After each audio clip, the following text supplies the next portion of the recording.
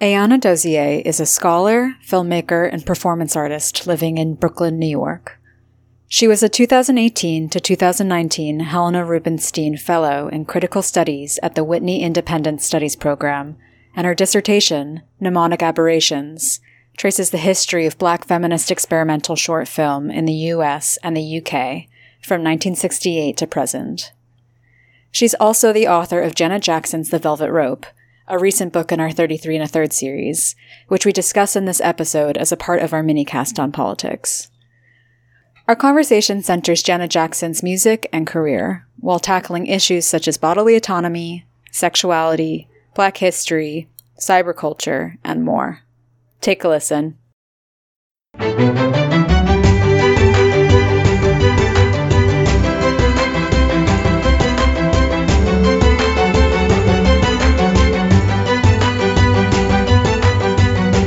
Welcome to the Bloomsbury Academic Podcast. I'm your host, Rebecca Moravsky, and today I'm speaking with Ayana Dozier, the author of Janet Jackson's The Velvet Rope, which is a part of our 33 1/3 series.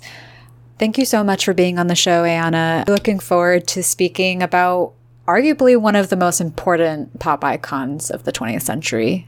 Oh, thank you so much for having me. Just to get started, what motivated you to write this book? Like, what was your thought process when it first came to be? Came to be at various stages of my life. I've mentioned in the book, and I mentioned even elsewhere, this is something that this album has formed a lot of how I approach decision-making for my life. And I think when I was perhaps around 14, 15, when I started doing theater, when I started finding more expressive ways to talk about things and how things mean to me and what they mean to me, I kept coming back to The Velvet Rope. That's when I realized, oh, I'm wearing people down. I'm always advocating for this album, and I'm always kind of talking about its thematic content, et cetera, et cetera. So certainly by my early 20s, I knew I needed to devote some type of full study to it. That allowed me to, one, stop weighing my friends down in conversations about it, but then also that gave me the opportunity to really unpack what this album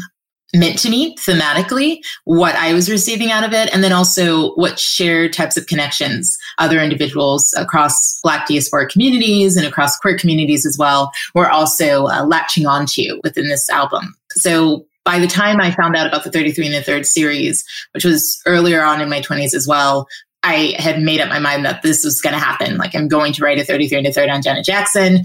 I just need to know a kind of matter of when. And that when came about a few years ago. Why The Velvet Rope as opposed to some of her other albums? Right. Because on the surface, you might think, Rhythm Nation, it's one of her best-selling albums. It's still widely beloved. It's a great album. Or even Janet, her Sexual Awakening, one of the most iconic album covers ever. But The Velvet Rope is something that is not only expertly crafted as a work of art, but it's something that still is misunderstood. Well, if you look at the Wikipedia page, there's a lot of adoration for the album now, 20 years later. At the time, she was written off as manufacturing pain. The metaphors were misunderstood. She was demonized for just how far she pushed sex over. And the particular singles didn't sell as well as her previous albums did. So it was almost the low point of her career. I think, mind you, the album still sold 8 million copies, but it was the low point of Janet's career. And she was able to, quote unquote, bounce back with All For You. And I feel that distinction, that kind of qualifying account, that this is a low point when a Black woman kind of opens up, starts to probe within her interiority, thinking about past abuse, including domestic abuse, as she talks about on What About in the album, her sexual fantasies, depression, body dysmorphia. That's not only in line crossed too far, but that this idea that no one wants to hear that. There's not an audience for that. And I think part of that resistance to what she was documenting on The Velvet Rope is that sense that Janet had always been so happy. She had a beautiful smile. She still has a beautiful smile. And it almost participates in this, not just classical misogynoir as defined by, Trudy, in the sense of the type of racialized sexism that Black women face, but it also participates in that historic construction of Black individuals in the United States of, if you're not entertaining us, we don't want to hear it.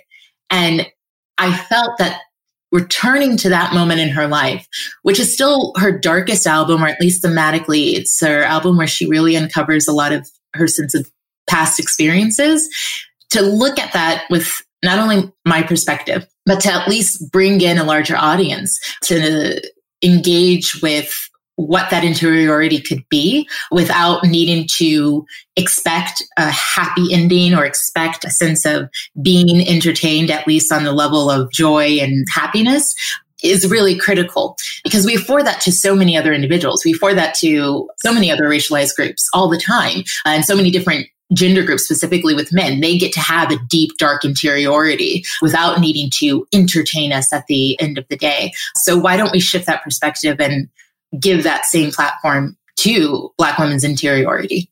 Right. And that misogynoir power structure still shapes our popular culture today. I mean, in terms of mainstream consumption, Black feminine interiority that is dark or painful is quote unquote unpleasant and therefore unprofitable, perhaps because it forces people to contend with the oppressive systems that create some of that pain in the first place. And I mean, thinking about centering Black women's interiority, how has reflecting upon Janet's work informed your ideas about what it means to be in control of one's own body as a Black woman?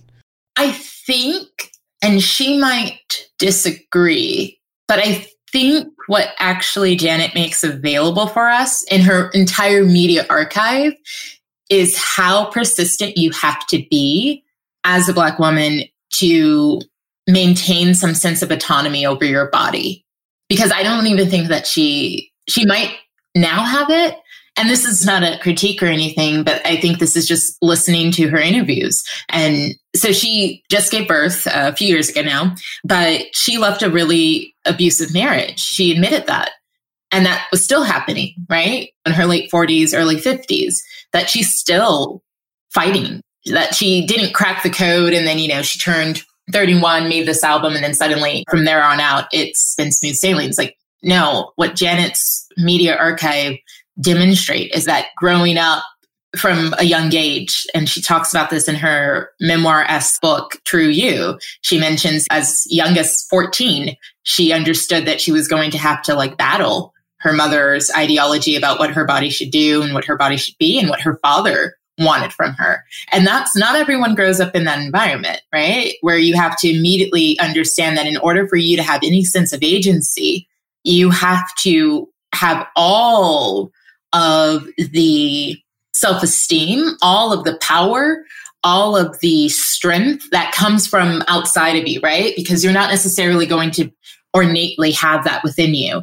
And I think what her career demonstrates to me, even if it seems a bit bleak that, she's still in her 50s and she's still fighting for that sense of autonomy, it just affirms my own struggle and my own ongoing road to possessing autonomy over my body, that it will be a struggle. Now, it doesn't necessarily mean that there's no room for joy within that struggle. It doesn't necessarily mean that there's no room for pleasure, right? And I think, again, the velvet rope makes room for that. So against this tapestry of self-doubt, of low self-esteem, of trauma, of physical violence, there is also masturbation. There is also BDSM for fun, right? There is also her experimenting with her sexuality and the insistence that she had as a creator to hold on to that while she's doing this deep interior work of examining her psyche, that she's also saying, I'm still going to put some fun in this as well. I'm still going to house this within that, because maintaining this body that is already positioned, and I have to use a little bit of theory here to help me out, but what Hortense Spillers is a formidable Black feminist scholar, writes as for Black women, historically, our bodies exist with a split of the body, the flesh, right? That the type of inhumane conditions that emerged during enslavement, of chattel slavery, institutional rape, of just the complete degradation of the body as a concept, as a thing that has agency and something that can be held together, were completely destroyed through those conditions. And specifically for Black women, they felt that a bit more acutely because they were also being worked as chattel, while also for some cis Black women possessing the ability to reproduce. With that being said, the body then breaks apart. It becomes known as the flesh. So the flesh for Black women is often what we're born into. We don't have control over ourselves. Society tells us that our bodies are not for us and that the only way to gain approximation to possessing a body is to adapt modes of patriarchal constructions of what we should be doing in our life. And that was certainly the home environment that Janet grew up in, right? And to push back against that is where you not only start to define what your body is and how you can maintain autonomy over that body, but it becomes the struggle that defines your life existence. Because do you hold on to continuing to fight for your autonomy, or do you just give up at some point and then accept this distinction of just being flesh for other people's pleasure? So with that, while I started off with a bit of, I wouldn't say complete bleakness, in that I look at Janet and I see that she's still struggling and fighting for autonomy. I actually think that there's something very aspirational about that. I hope, one, to have a future, but I hope to live to be in my mid-50s and to still be fighting and to not give up on that struggle and to persevere throughout it. And again, there is room for joy within that, but it is a struggle. And that's what I understand my own sense of autonomy as a Black woman in the world. It seems like joy is such an important part of the equation in any social justice movement, because without it, what can sustain your energy? Fighting a system that's oppressiveness is intentionally exhausting. And on that thought, thinking about Janet's work, I mean, is it possible to confront the pain and alienation that comes from being forced to conform to patriarchal and racist standards and come out with something that feels emancipatory? I don't know if there's a clear response to that allows us to walk away with something coherent. I think I'm still sorting that out. What I can say, though, and again, looking at not just Janet, but other media examples and or other types of discourse, theory, literature, etc., is the insistency of refusing that alienation that has been thrust upon Black womanhood in society. Because part of struggling, part of perseverance and fighting for one's autonomy is that you become alienated. Because so many other individuals, Black women included, right? I don't think Black women are a monolithic group who all have the same experiences and or who possess the same desire for emancipation. In saying that, then some individuals at some point make different decisions where maybe fighting just isn't, maybe they're worn down, right? Maybe they just want to have the same type of comfort that everyone else has. And the only thing they have to sacrifice is their pursuit of freedom, their pursuit of emancipation, their pursuit of actual bodily autonomy. And for some individuals, that is something that they're willing to part with because it gives them access to communities. It gives them access to a sense of care, or it serves their ego in that respect. And what I mean by that is that while even those constructions of community are falsely organized because they're all organized with the consent that Black women don't have agency, it still feels good to be included. A lot of people want to be included. That was the whole point of high school, is teaching you to follow popularity because you just want to be included. And when you push back against some of those dominant structures that inform what we think about Black women in society, right? Coming from enslavement, that has informed every aspect of our lived experience. That has informed legal laws today. That has informed how institutions work. That has informed how certain literature is written, which literature becomes popular, et cetera. That is just part of our lived experience still in 2020.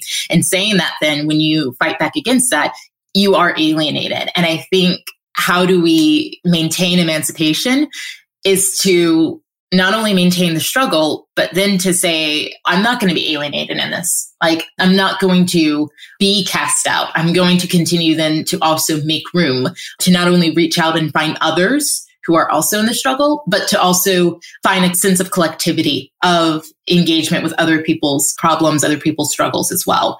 And it's very difficult, but I think that's what keeps me going, is to not only understand that I am being alienated by those around me, and I don't mean interpersonally per se, but I mean just larger institutions, but to resist that. And it becomes almost a radical kind of imaginative existence where I feel sometimes I'm just quite out there because I look at the social reality I live in and I just have to wake up each day and say, nope, I'm not going to accept it. And then I don't for that day. And that's what it looks like each day, just refusing that social reality.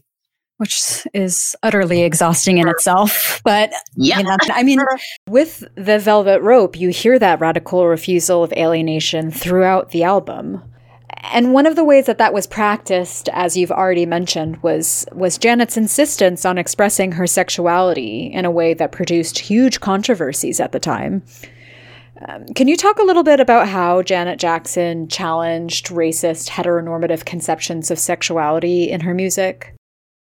Yeah, I often always push back against the sense of our sense of linear time, that we've gotten better as time has moved on. And that's not necessarily true. I do think there's a broader vocabulary available for us to talk about heteronormativity that wasn't available to the public back then. But looking at our political state of affairs, clearly, there still is a bind around transgressive sexualities. So in saying that, what I am drawn to on The Velvet Rope is the performance of inserting herself as part of that community. What we often hear still to this day, and what was often popular around that time for popular artists, musicians to do, is to just suggest allyship, right? Of I support what this person is doing with their body. That sense of, I'm going to use myself to uplift a different community, right? And that's fine. What makes it risky is when you insert yourself as saying, I could also be interested in this, or I'm also part of this kind of network of alternative approaches to sexuality that do not center masculine desire and that do not center masculine pleasure. And that is what pushed her over the edge. And this is also something that was a case study, with Madonna, with Erotica.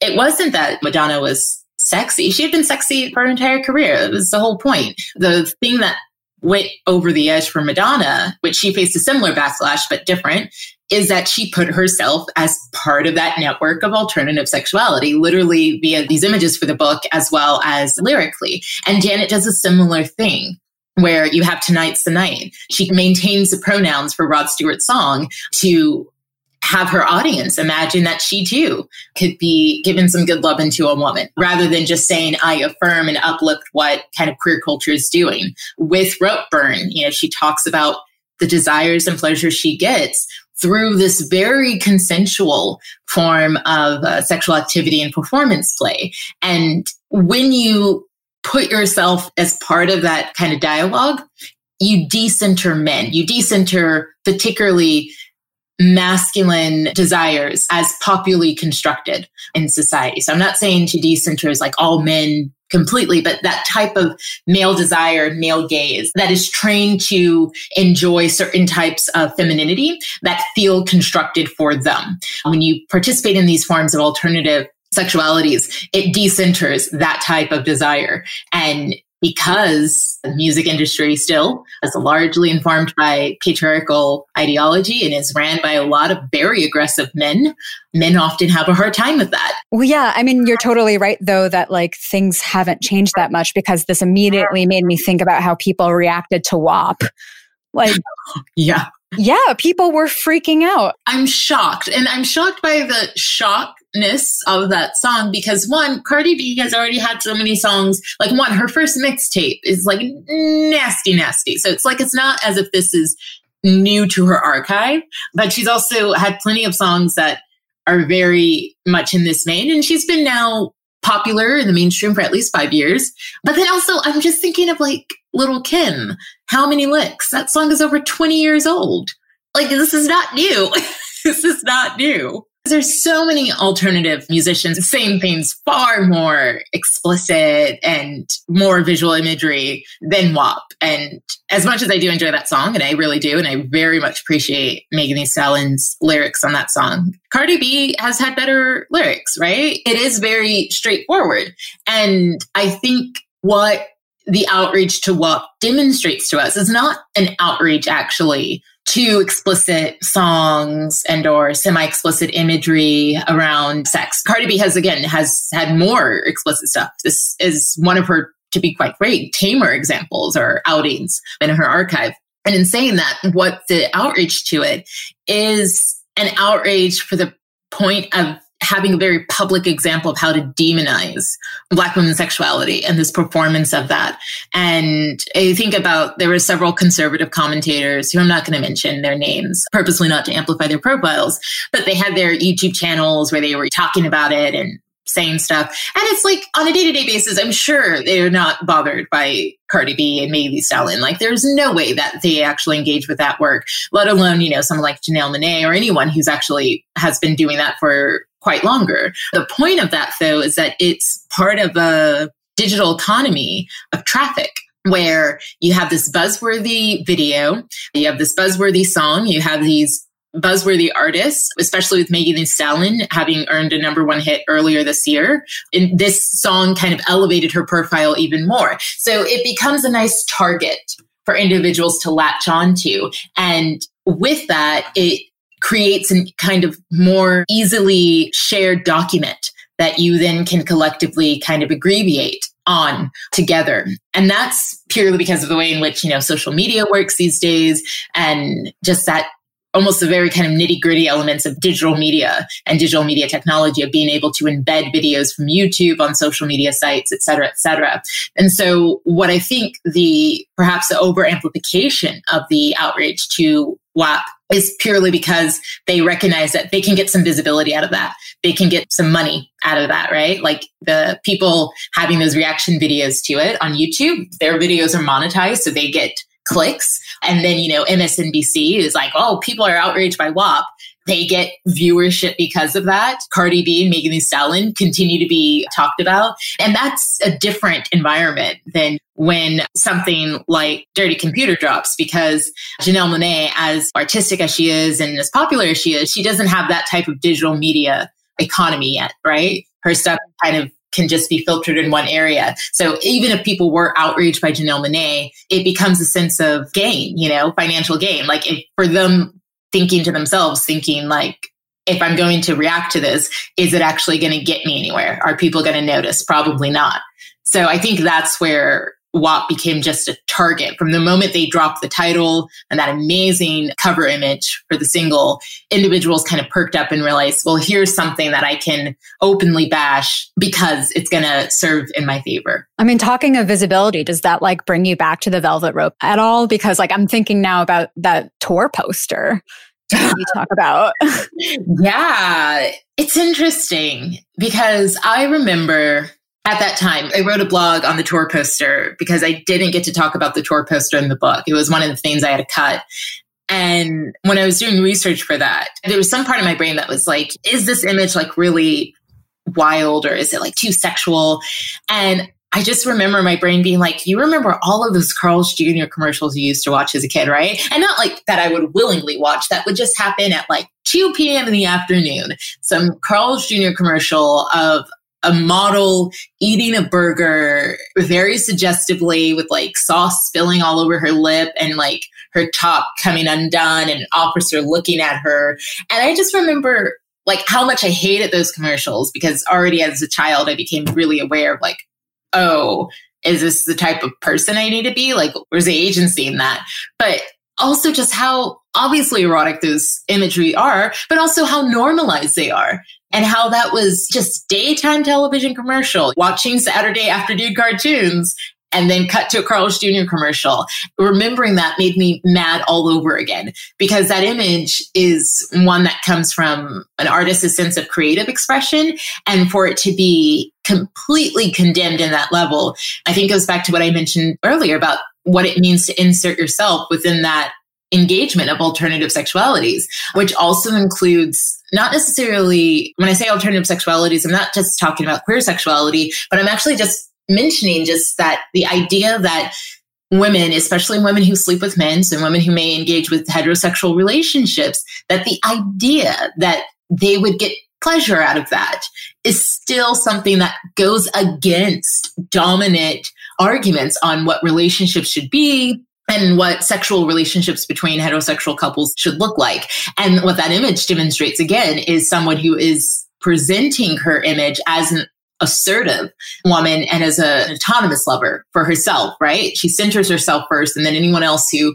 may also be interested can receive that benefit. And it's frustrating because it also, in a way, crosses the boundary of sex work to an extent, only insofar as the frustration that society largely has with women sex workers primarily is that they would benefit off of their own sexuality rather than, again, participate in this dominant structure that their sexuality is for male pleasure. And that's what that tour poster does, right? She's doing it for herself.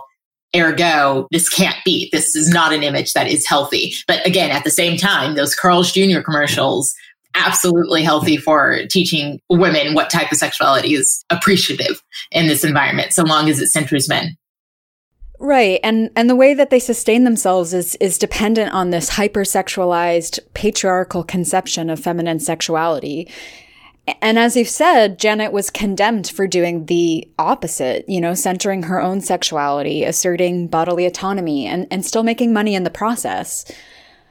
So Janet was openly challenging respectability politics by reconfiguring Black women's sexuality in her music. But another thing that you've explored is this idea that The Velvet Rope is a technophilic album. The Velvet Rope came out at the birth of the internet age. Do you feel that Janet embraced cyberspace as a part of her aesthetic? Barely. It is a little, right? It's not as dominant when you look at other albums of that era. Like, I go back to Madonna a lot, but I think if there's anyone you can say has not a comparable career, but just formidable, right? It would also be someone like Madonna. But Ray of Light, which came out a few months after The Velvet Rope, was a good example of that kind of strong technophilic electronica bent. Björk's Homoeugenic, which came out around the same time, I think just a few weeks after The Velvet Rope, is another clear example of that. So with The Velvet Rope, it is minimal. However, though, what those other two examples, and I'm just speaking in broad strokes here in terms of doing this compare and contrast, what those other two examples demonstrate in their album and their imagery is this sense of technophilia of, like, oh, we're going to enter the new millennia and it's just going to take over. We're going to be, it's almost like cyberpunk, right? Which was also visually very popular. It's just a year and a half away from like The Matrix. This is coming into that era of just technology will give us avatars and we can do whatever we want. And that was already happening with a lot of net art online starting around 94, 95, 96, 97. What Janet kind of looks at with questions of cyber culture is a bit of caution. And the song Empty, where we hear the dial-up modem and then the kind of narrative of the song talks about cyber sex, but it being very unfulfilling. Like, there are moments where the words are so clearly written and they're just so beautifully written that it causes a physical reaction, but it's not, she doesn't know who this lover is. She can't see them. Like, it's very much her awareness of the grip that digital technology can have over our bodies, that one, we can respond physically to the lack of images, that we can respond physically to just the idea of a virtual world without knowing who's who and what is real about it. But then that also, that physical response can take over and dictate our self-esteem. It can dictate our self-worth, and it can ultimately not be as fulfilling as we imagine it to be. In the book, I compare this song to aspects of social media because I feel like it predicts that to a certain extent, where we have Instagram, Twitter, or Facebook, for those who have it, is that sense of you do something and we're all driven by our egos. So when someone likes it, it's nice. It's a nice hit. It's a weird rush of like, oh, someone likes what I said. That's interesting. But when no one likes it, oh my goodness, suddenly we might have this moment where we're just like, well, am I not funny enough? Did I say the wrong thing? And then when you step back, you're like, I don't know any of these people. Like, why do I care whether or not this is popular or not? But again, it's that sense that this environment has the power to be real to us. And again, in some of the other albums at that time, there's just a lot of optimism around that, a lot of optimism around like, oh, I can transcend my flesh. And I think, again, because Janet's speaking from a critical perspective of the lack of autonomy over her body in real life, I think that she doesn't necessarily see the digital world as being more open to that or is more transgressive. I think she approaches it with a sense of trepidation, because in what environment could actually give you the possibilities of freedom as a Black woman. And I know that with net art, there was a lot of intersections with queer culture and queer cyber cultures at the time. But even with the work in that moment, it was very critical. It was saying, we have to kind of construct this, even within this virtual space. We have to have our own communities because there's still a barrage of hate that we can encounter if we don't create our own economies around ourselves. So even that work was still very much aware of the tension of, yes, possibility that emerges with cyberculture, but then also acute awareness of moving things online doesn't necessarily absolve structures of oppression. Right. And often we just reiterate the same structures of oppression online. I mean, when you think about how Google's algorithm discriminates against Black girls, for instance, you remember there are people with their own racist bias programming the AI systems that are supposed to be, quote unquote, objective. But this optimistic idea of being able to transcend the flesh on social media, do you think this conversation is related at all to things like Afrofuturism? No.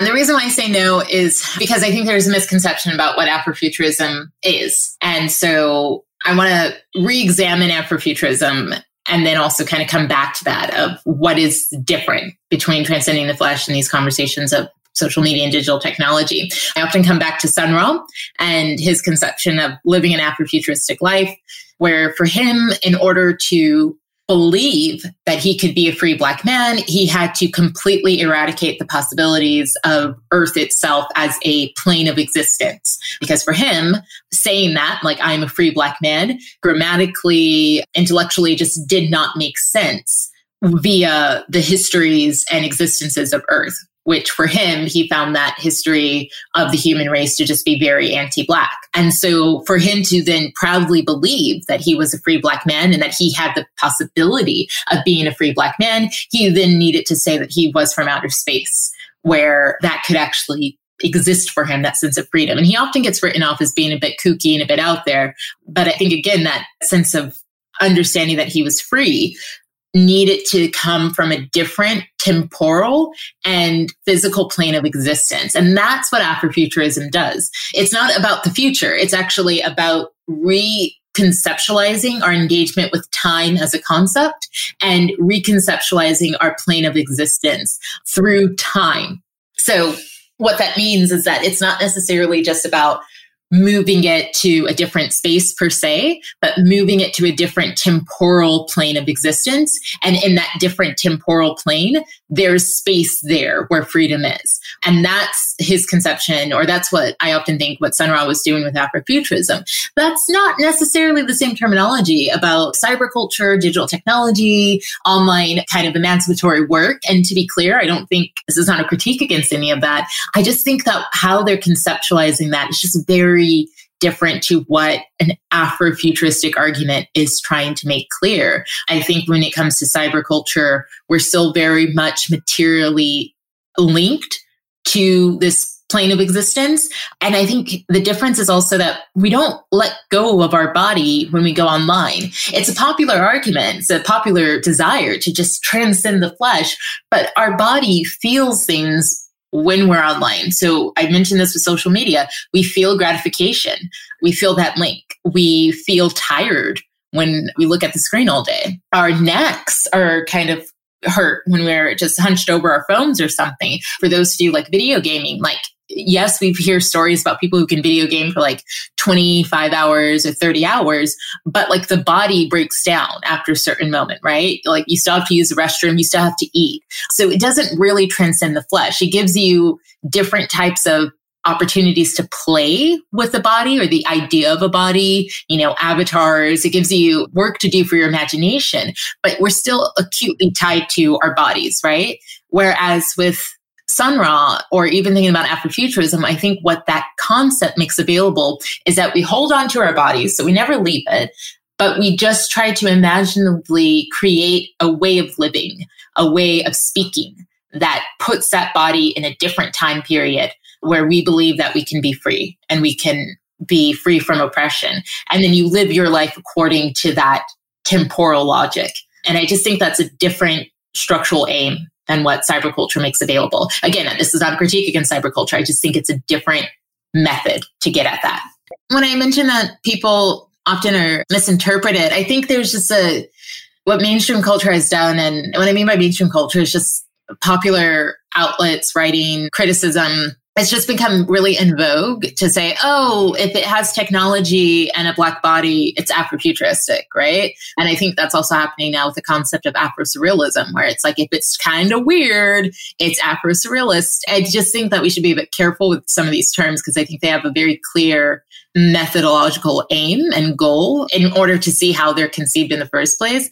And I don't think that there was anything she was doing that Afrofuturistic. And I think I talk about this also with the music video Together Again. The popular argument is that video is Afrofuturistic. And I don't think it is at all. I think it's an interesting take on thinking about planes of existence between the spiritual world and the material world. That doesn't make it Afrofuturistic. But I think, again, some of these terms, they make an argument more buzzworthy for people. So they get thrown out there. And I don't think that's her argument. And nor do I think that because she was not talking about Afrofuturism, I don't think that takes away or makes her critiques or engagement with cyberculture any more and or less interesting and or the concepts of the album as well. Like, I don't think it takes away from that. I just think it's a different way of doing work that I don't find intersecting with Afrofuturism at all. Yeah, and I agree with your point that we definitely need to be careful about how we throw around some of these terms that are very much grounded in like theory. For instance, another buzzword that's so popular now is like intersectionality. And I think that people often misuse that term. That term is so misused. Oh, it is so misused. No, but I definitely appreciate what you're saying about just being mindful of how we're actually employing those terms. But we only have time for one more question. I mean, we've talked about Janet's sort of reconfiguration of sexuality and Black autonomy and thinking about the course of her career. How do you feel that her legacy shapes music today? Oh, in such a huge way. It's so sad that she was blacklisted and kind of blackballed out of the industry for a period of time. And that period of time then made it very popular for a lot of popular artists to perhaps not admit that Janet has influenced them or even just understand that what Janet made available via her career has made their career possible. But I think Janet is the template. I think her, Mariah Carey, Celine Dion, and Madonna are really just the titans, and Whitney Houston, obviously, are the titans for modern conceptions of pop music starting from the 1980s through the present. Obviously, if we go back further than that, there are other titans we can look at. But I think they really are the ones who, in their own way and at a different intersection of different genres of music, really made a space available for us to understand pop music and its mediation with popular artists that we now have access to. So with Janet Jackson, Jimmy Jam said this during her Icon special for MTV in 2001, which I always love reminding people. The first time MTV was like, we're going to do a series on icons. The first person that they thought of for the inaugural episode, the inaugural edition, was Janet Jackson. Like, clearly it was a no-brainer. They were like, clearly she's an icon.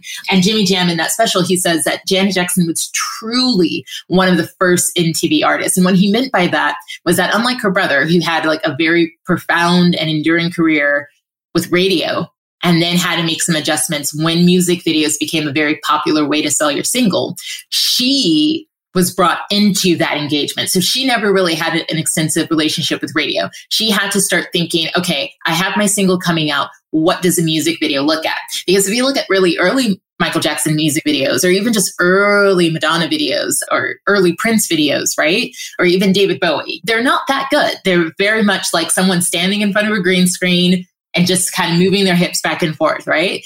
And she wasn't given that luxury because when Control came out in 1986, the music video was an expectation of a single. So she had to think about narrative, about dance breaks, of having really interesting choreography that would make kids want to watch it and repeat it and request it on MTV. And that contribution to music video history is really, really profound because it then made the work of Aaliyah possible and then made the work of FKA Twigs, if you want to even think of the recent present, possible, about really choreographing work for a music video.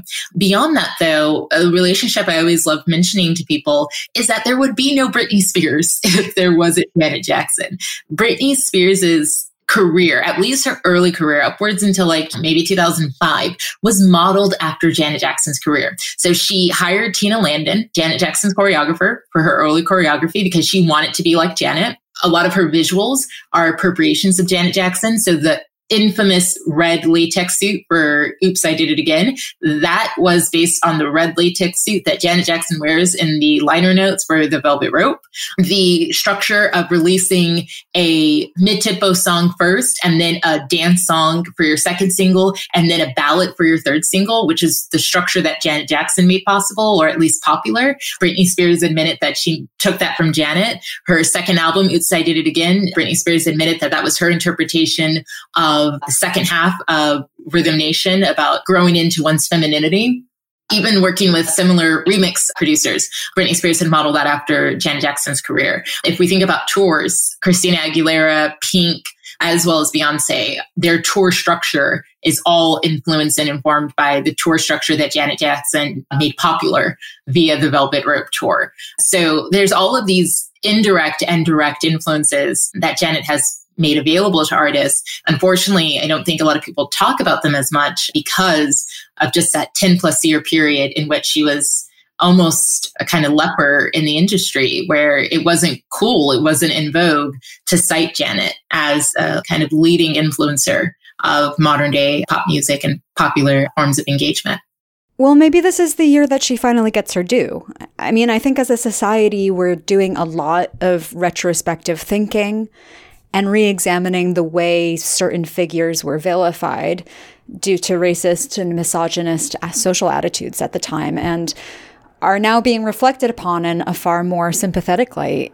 And especially now with your book, I think that people will start to realize that Janet Jackson is responsible for what we even conceptualize as a pop icon today. I hope so. I mean, I definitely saw and think the tides are turning, and they have been turning for the last 5 years since she came back, in quotation marks, of course, with Unbreakable in 2015, and then her State of the World tour. But of course, her being inducted into the Rock and Roll Hall of Fame and being one of the handful of women inducted when she was inducted in 2018, I think that was a major source of validation for herself, but also for others. I think people are now open to coming back to that conversation, and I hope this book feeds into that engagement. Well, on that note, I just want to thank you so much for being on the show and agreeing to talk about Janet's legacy. But thanks for coming on. Thanks so much for having me. This was so much fun.